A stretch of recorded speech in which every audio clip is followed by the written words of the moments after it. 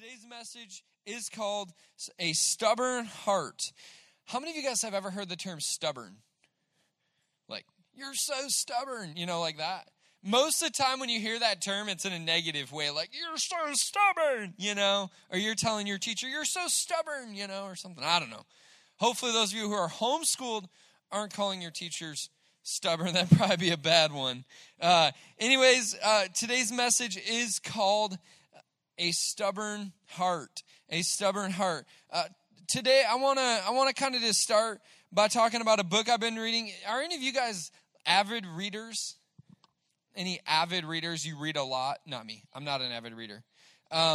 Is there anyone here that's a fast reader? Our senior pastor here, Pastor Dwayne, can cruise through books in a matter of days. Super fast reader, super effective. That is not me. I am what you would call a slow reader. I'm the guy that reads a chapter and then has to reread it and then reread it again to understand what happened, or a paragraph or something like that. Well, I've been trying. You want to hear how slow of a reader I am? About February, I decided I'm going to read one book a month for the rest of this year. And February to March, April, May, June, July, August, September, right? So I should be on my 7th book. I think I'm on my 3rd. It's okay. No, actually I might be on my 4th. The book I just started reading a couple weeks ago is called The Faith. It's by Chuck Colson. Any of you ever heard of Chuck Colson? He's a pretty awesome dude. He started a ministry called Prison Fellowship. This is a great book because it goes through, and actually I'll just read what it says. It says what Christians believe, why they believe it, and why it matters. It kind of goes through some of the basic doctrinal things of Christianity. And the chapter I just started reading is talking about the Word of God. It's talking about the Bible. And so I actually brought out my physical Bible so I can hold it while I'm talking about it. But it's talking about the Word of God. And he started out with a statistic that said this: 6% of Americans have a biblical worldview. Everyone say biblical worldview. What that basically means is 6% of Americans, so however many millions of Americans there are, 6% of them say, I think that the Bible is true, and I'm going to use the Bible and the Word of God as my way to see the world. Saying that we want to have our government set up like the Bible says government should be. We want to have our lives set up like the Bible says our life should be, and so on and so forth. So it says 6%, and he quoted this. He said 6% of Americans. Everyone say 6. I found that staggering, so what I did is I real quick went on and I said, well, if 6% of Americans have a biblical worldview, I wonder how many, percentage-wise, Americans would classify themselves as Christians. Now, when someone hears that term, they say Christian, it kind of has some different things. So I just wanted to know, in general, how many people, percentage-wise, inside America consider themselves Christians? Because I said, well, 6% have a biblical worldview. And I looked up on abcnews.go.com. So it's ABC News. And going through, and it says a little study report asking Americans their religion, and you ask Americans their religion, and you'll get an earful, 50 individual different types of answers. And it's going through, and then it says this: 83% of Americans identify themselves as Christian. So I said, hold up for a second. 6% take the Bible and say, I'm going to view the world through the Bible as truth. Yet 83% call themselves Christians. Do you guys find that interesting? Let me say that again. 83% call themselves Christians, but only 6% view the world through the Scripture. Say, I want to set up my life based on the Scripture. I'm thinking, who could do quick math? What's the difference? What's 83 minus 6? What is it? 77. So my question is, what's up with the other 77 people? What is going on with the other 77% of people that say they're Christians, but they ignore what the Bible has to say as far as their worldview? I thought that's interesting. Do you guys find that? I find that interesting because here's the thing. A lot of people look at this book and they like the idea of a Christ. Do you guys know what the term Christ means? It literally means Savior. They like the idea of a Savior, but they reject the idea of God and God being Lord of your life. They say, well, the Bible's nice when it talks about Christ giving his life and us getting saved, but they reject everything in here that says you should live a certain way. There's a staggering difference between 6% and 83%. See, the problem is most people are very excited about the idea of Christ in and of itself, but they don't like the idea of living according to the Bible. So if you're taking notes today, right at the top, a stubborn heart. A stubborn heart. John 8, verse 32. John 8, 32, I'm going to read it in the NCV version. The NCV, John 8, 32 says this. Then you will know the truth, and the truth will set you free. I'm going to read that again, and then I'm going to ask you a question about it. Then you will know the truth. Everyone say truth. Then you will know the truth, and the truth will make you free. When that says know the truth, is that talking about statistics and mathematics and knowing all these facts and knowing all this stuff? Is that what it's talking about? It's not talking about that, right? Exactly. It's talking about Jesus. Jesus was on earth, and this is what he said. He said, Jesus speaking, I am the way, the truth, and the life. So we could take, and if we know that Jesus is the truth, we can insert Jesus' name there, because this is not talking about knowing facts and all this stuff. It's more talking about having a relationship with God. It's saying when you know Jesus, he will set you free. Jesus, right in the first book of the first chapter of the book of John, says that the Word became flesh and dwelt among us. Jesus and the Bible are like identical.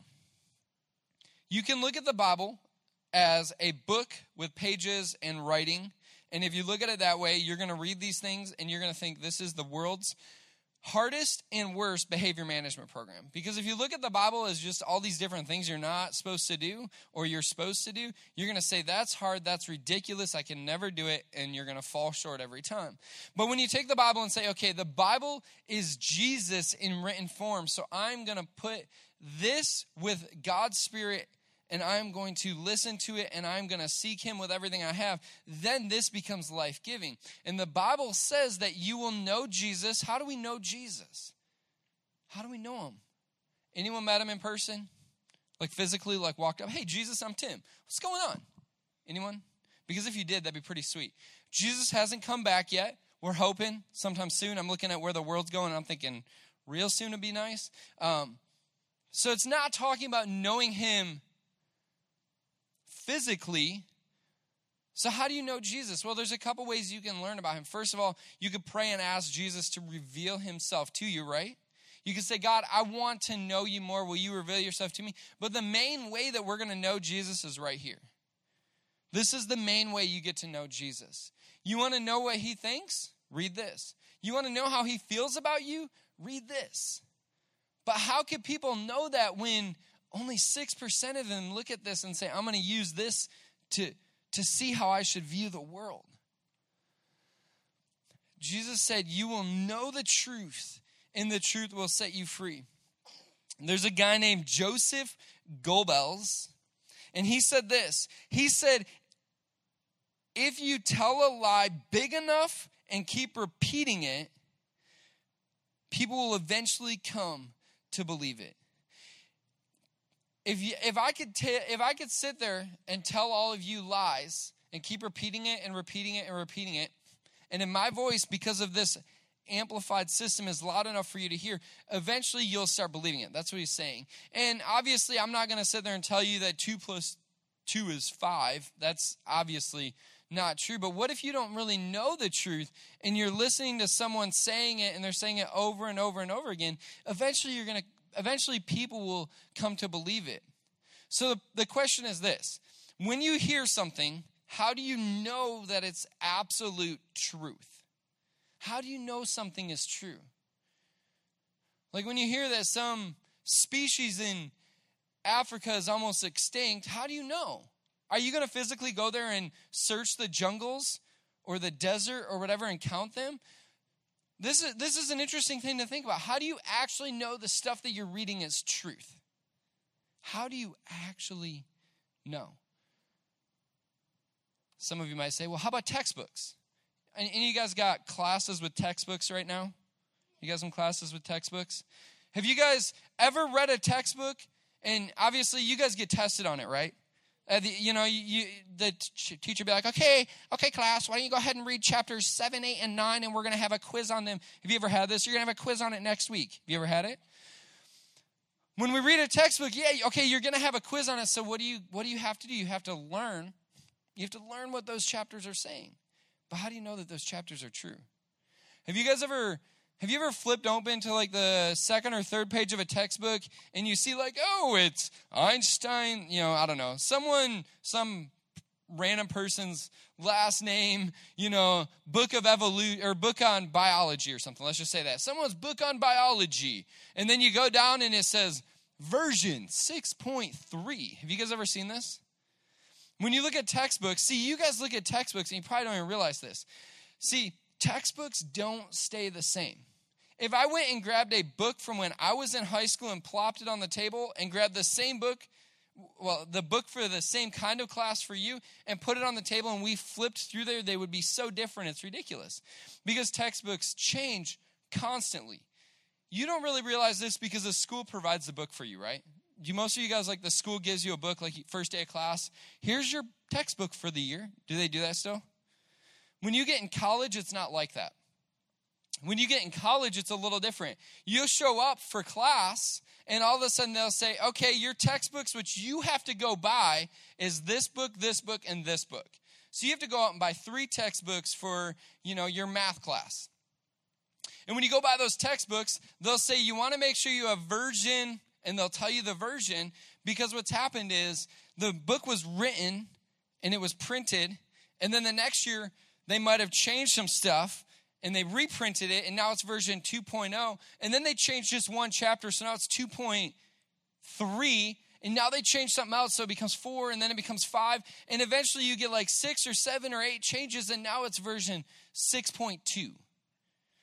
And what happens is you have class, and you have your class, and you go and you spend $150 per textbook, so now you're at $450 for textbooks for this one class, and you go to sell them at the end of the year, and they say they changed textbooks versions, so now yours are worth nothing. And it's like, oh, man. Well, this is the thing. Textbooks change versions because the world's view of truth is constantly shifting. If we went back long enough, the world would say the earth is flat, and if you sail too far, you'll fall off the end. Anyone worried about that recently? Anyone? You kind of worried about sailing out, My wife and I just signed up for a cruise. We're going on a cruise, marriage cruise coming up in April. I'm not worried about the boat going the wrong direction and sailing off the end of the world. But hundreds and hundreds and hundreds of years ago, they would have been. But now we know, so they went and changed all of the books that have the truth written in them, right? If you go back a little bit, they'll say that Pluto was a planet, and now I don't even know what it's called. I don't think it's a planet. It's a planet again? Is it back to a planet now? I don't even know. Anyways, textbooks change. What if I came in here next week? We won't be in here, Michael Jr. will. So what if, no, I'm not going to say this. What if I came in here the next time we're in here and I held up my Bible and I said, this is Bible version 2.0 because we went and changed it and updated it so that it's all true?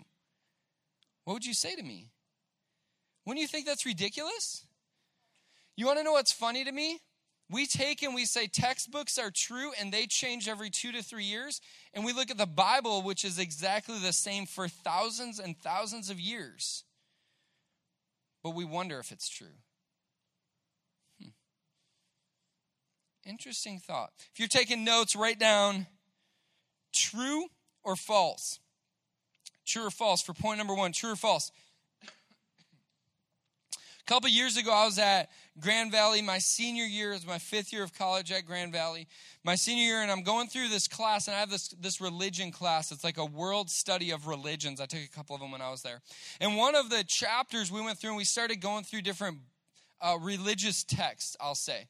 And one of those would have been the Bible. This is considered a religious text. And pretty much every major religion of the world has different religious texts. So we go through all these other ones, and then we get to looking at studying the Bible from a worldview perspective. And just to show you how textbooks which claim to be true might not necessarily be true, we're flipping through. And one thing I've done for a long time, and I don't do it as much now, but I still get into it, is I read a proverb a day. Have you guys ever heard of the term, an apple a day keeps a doctor away? There's a saying, a proverb a day keeps the devil away. Anyways, that was supposed to be funny. A proverb a day keeps the devil away. Anyways, I know because I've done this, half of the months throughout the year have how many days? 31, right? Half of the months throughout the year have 31 days. And I know that on those months, I can read every chapter of the Bible, of the book of Proverbs, if I read one a day. So I know that there's 31 chapters in the book of Proverbs. Well, we're going through this class and we're doing all these studies on the Bible, just looking at it from a world's perspective. And we get to this graph that's printed all nice and neat. And I truly believe that the person didn't intend to do this.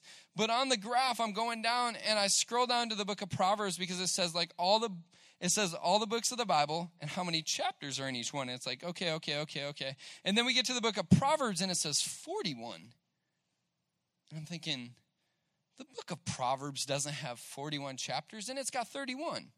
And then I go and I look a couple books above, it says the book of Job, which most of you probably look and say Job. Anyways, the book of Job. And it says 31. And I'm thinking, the book of Job does not have 31. It's got 41.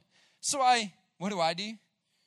Class gets done. I grab that book and I walk right on up to the professor and I lay it on her desk and I'm like, I found an error in your textbook. She's like, what? And I flip it open and then I grab out my Bible because I've got my Bible.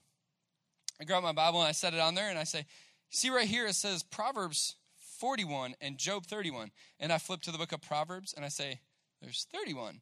Flip to the book of Job, 41. I said, these are flipped. And she kind of looks at me in shock. And then she's like, I know the person that wrote this book.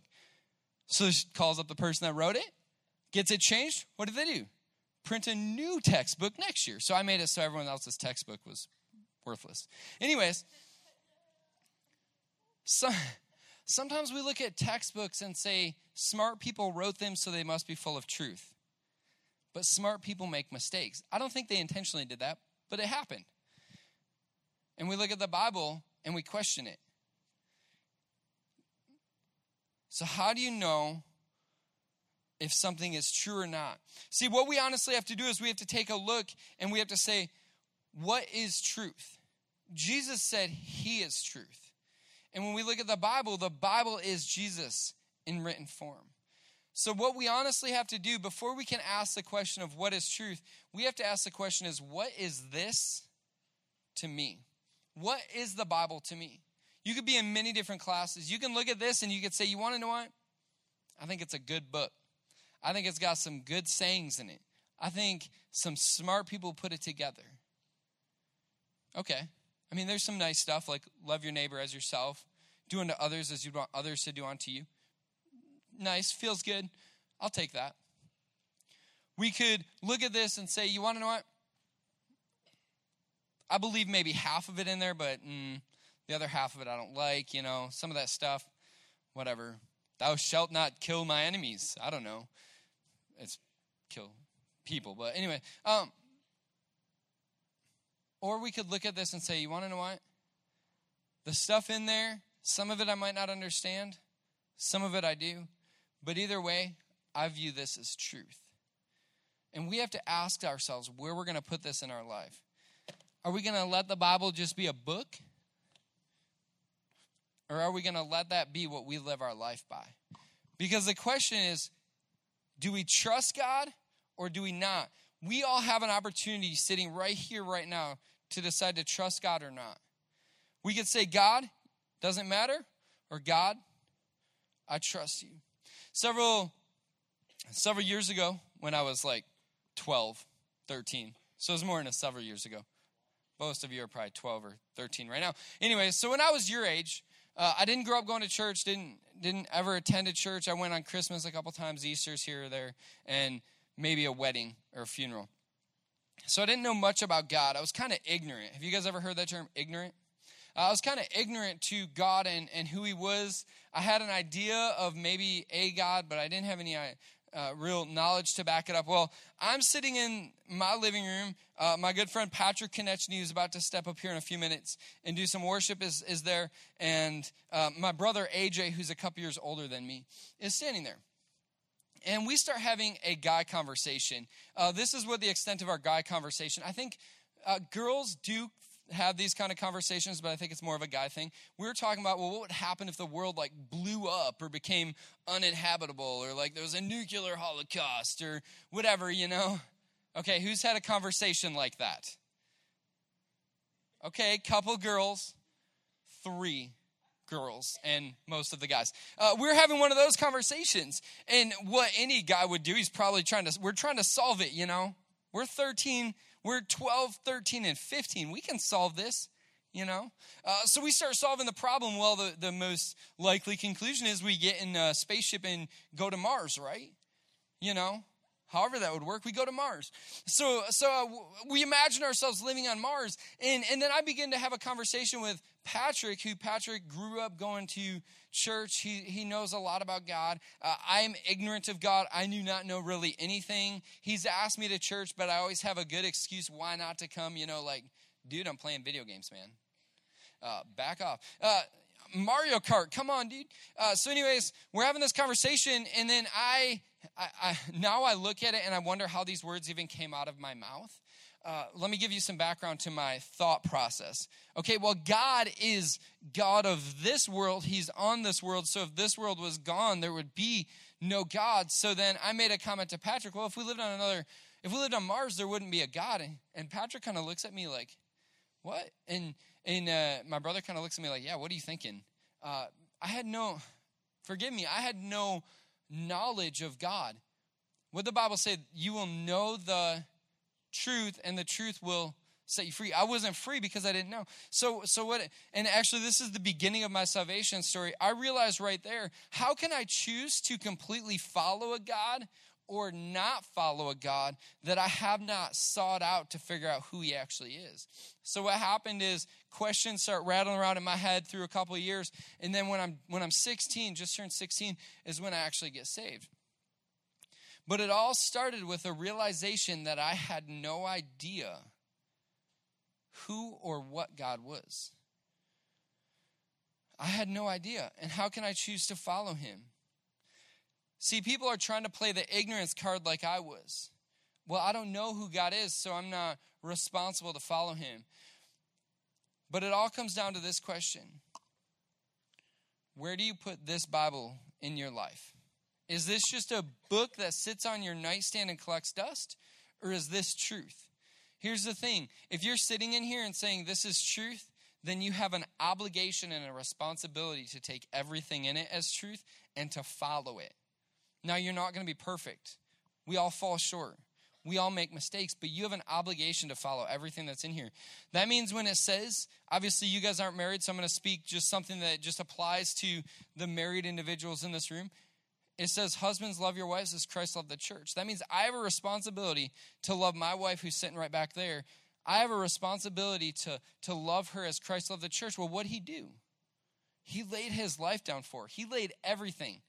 Christ could have lived comfortably on the earth for a long time, and he laid it all down so that his church, that's us, could be made perfect. I have a responsibility to love my wife as Christ loved the church. Do you think there were times when Christ didn't? When he was going to the cross, he said, Father, if there's another way, let it be. That tells me that was a hard thing to do. I've got the same responsibility to love my wife the same way. There are going to be times when you're reading this book and you come across something and someone did something evil to you. I don't care what it is. The Bible says that you are called to forgive them. And that's going to be hard. But it all starts with a question of where do you put that book in your life? You know, as we're talking about how textbooks change and all that stuff, how many of you guys have heard of the Dead Sea Scrolls? The Dead Sea Scrolls, they were scrolls found by the Dead Sea. It makes sense. Dead Sea Scrolls. The Dead Sea Scrolls changed everything. Before the Dead Sea Scrolls were found, they thought that the book, the Bible, as in a book and its context and its pages were, a couple thousand years old, maybe. That's what they thought. Obviously, the New Testament's newer because it was written after Jesus was born. Dead Sea Scrolls kind of changed a lot. The Dead Sea Scrolls, to give you some background information, we're gonna wrap up with this. The Dead Sea Scrolls were found by a boy who was a shepherd playing on a hillside. Young shepherd boy. He was playing on a hillside by the Dead Sea, and he was taking rocks. I mean, what does every boy do when there's rocks on the ground? You throw them, and you find targets to hit, right?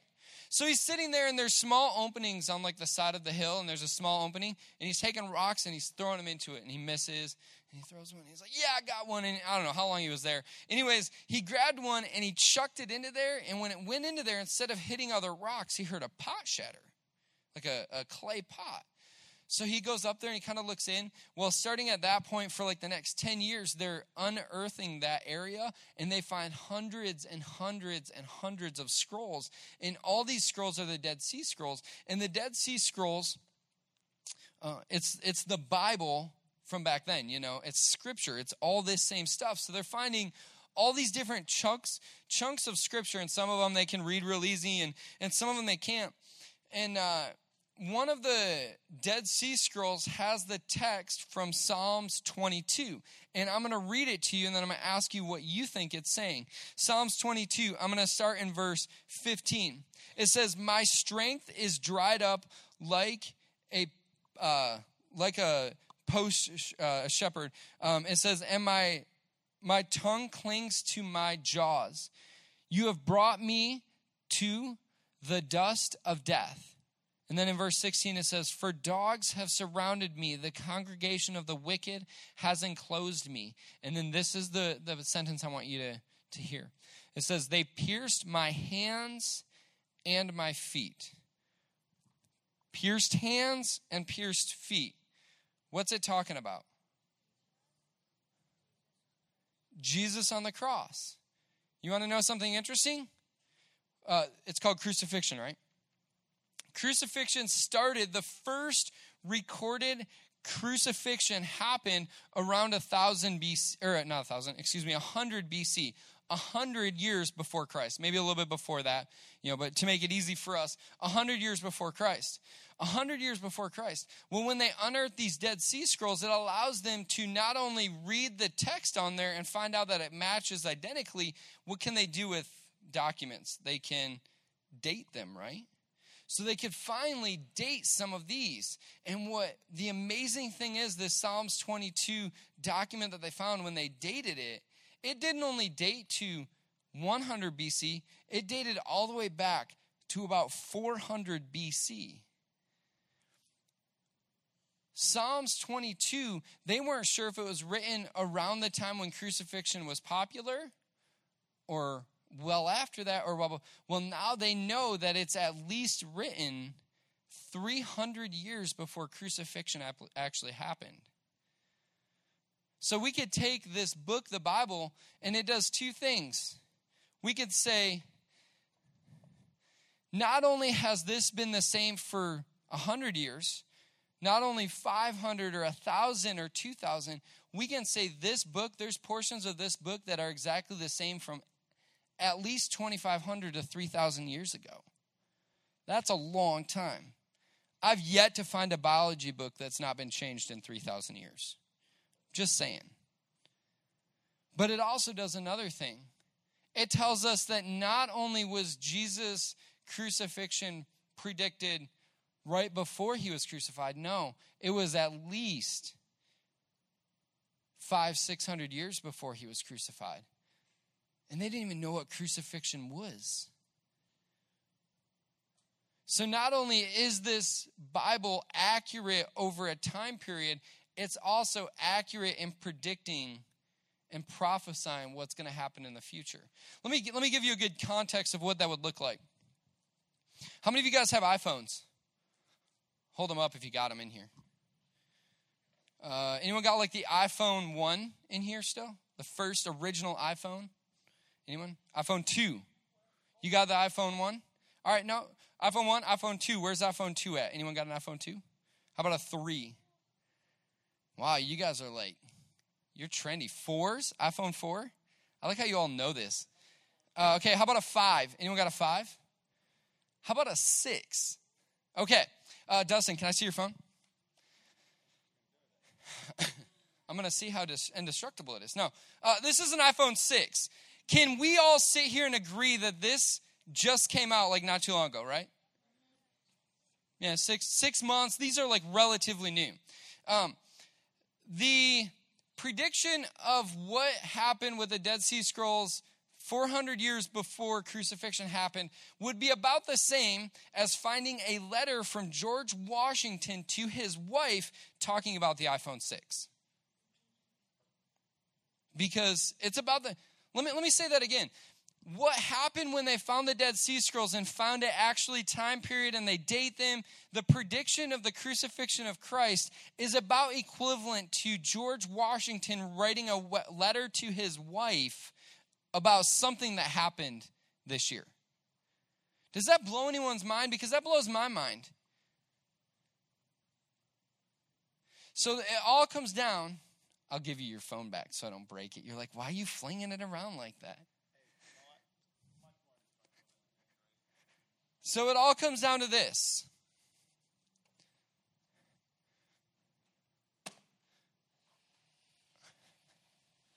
What is this to you?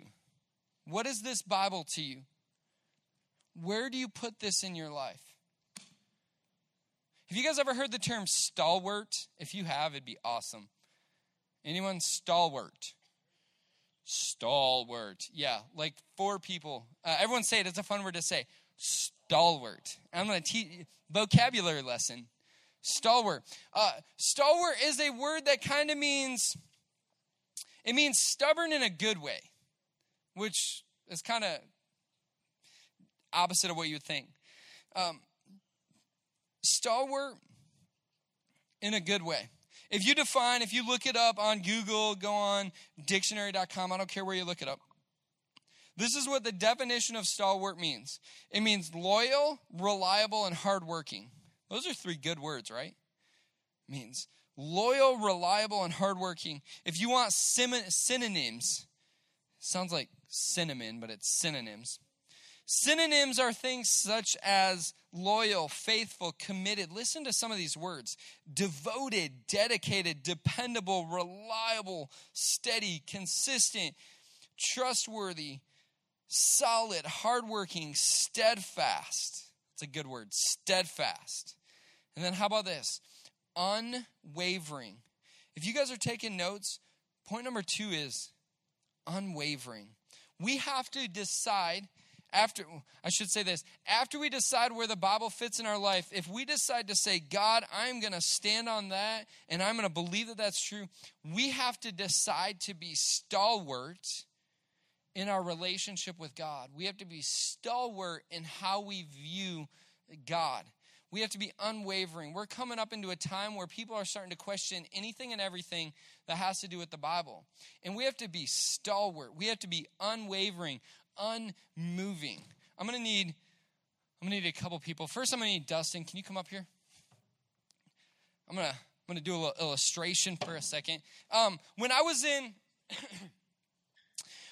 in my second and third year of college, I was at Michigan State for the first 3, and then I transferred to Grand Valley. So my second and third year of college, I had to take a couple classes that were physics classes. Anyone in here in a physics class? or anything like it? Okay, physics is basically it's studying forces. So like this chair, if I want to move it, I push it, and how hard I push it, and the force I put on it makes it move, and it's kind of studying all that kind of stuff. When we got into physics a little bit, we learned about this little thing called the coefficient of friction. Everyone say friction. Now take your hands and rub them together really fast as you can. You feel they're starting to heat up? That's because of friction. Okay, stop. Because y'all look funny. No, I'm joking. There's something called the coefficient of friction. What it means is the higher coefficient of friction, the harder something is to move. Can I get you to help me for a second? I want you to, from this side, push Dustin that way on that table. Okay, so she can move it. Now hold up for a second. Dustin, stay right there. Now push it. Just keep going. Maddie, think football. Go. All right. What's causing it so she can't push us? You've been eating too many donuts, Tim. What's making it so? What was that? Yeah, we're making it, but it's the friction, right? Okay, imagine for a second that now we're on an ice rink. Would she be able to push us? Why? Well, I mean, the reason she could push us on an ice rink and can't on carpet is because of that little thing called friction. The coefficient, thank you, guys can sit down. The coefficient of friction when you're on an ice rink is like nothing. But as you get on carpet and other things, it's higher. This week, I've been helping Pastor Daniel roof a house. I found out the coefficient of friction is much higher when I'm walking on shingles than when I'm trying to step off from shingles onto wet wood. Wet wood is slippery, especially when the angle's like this that you're trying to walk on a roof. I didn't fall off. Thank the Lord for safety harnesses and such. How about this? In our relationship with God, we have to be unwavering, which means we have to have a high coefficient of friction in our relationship with Him. Meaning that we're not swayed to the left or to the right. Meaning that it's super hard to push us. Though something may come that will challenge us, like Maddie coming up and trying to push Dustin and I on the table that's upside down. Something may come up and try to challenge us, but we have to choose to be steady in our beliefs. To be unwavering, unmoving, stalwart. Hosea 4:6. Hosea 4:6 says, "My people are destroyed for a lack of knowledge. Because you have rejected knowledge, I also reject you as my priests. Because you have ignored the law of God, I will also ignore your children." If you look at it in a different version, because the Bible was written in a different language, there's multiple ways to translate it. So you can go word for word or thought for thought, or you could take a sentence and make it the same. So in English, we get different versions. One of the versions is called the NLT, the New Living Translation. The reason I like this version is because it's written at a 6th grade reading level. Any of you guys in here in 6th grade? Maybe no? Okay. I'm in 6th grade when it comes to reading level, I found out. So I like this version. It's just really simple. And listen to how it says that first sentence. Hosea 4:6 in the NLT says, "My people are being destroyed because they don't know me." God is saying people are destroyed because they don't know Him. So the question is this. So we go all the way back to the beginning. Bible says, you will know the truth, and the truth will set you free. God right here says, those who don't know Him are being destroyed. So the question is this: how do we know God? Because we have to choose to know Him. And it all starts with where you view this book. Is this a book to you? Or is this the living and active Word of God that's sharper than a two-edged sword that's changing your life? There's nothing sadder than people who think they know God, but they don't actually know who He is. They have an idea, but they don't know him personally. This is how you know God. Right here. This is it. This is word written on paper that can change your life with the Spirit of God behind it. Would you guys bow your heads and close your eyes?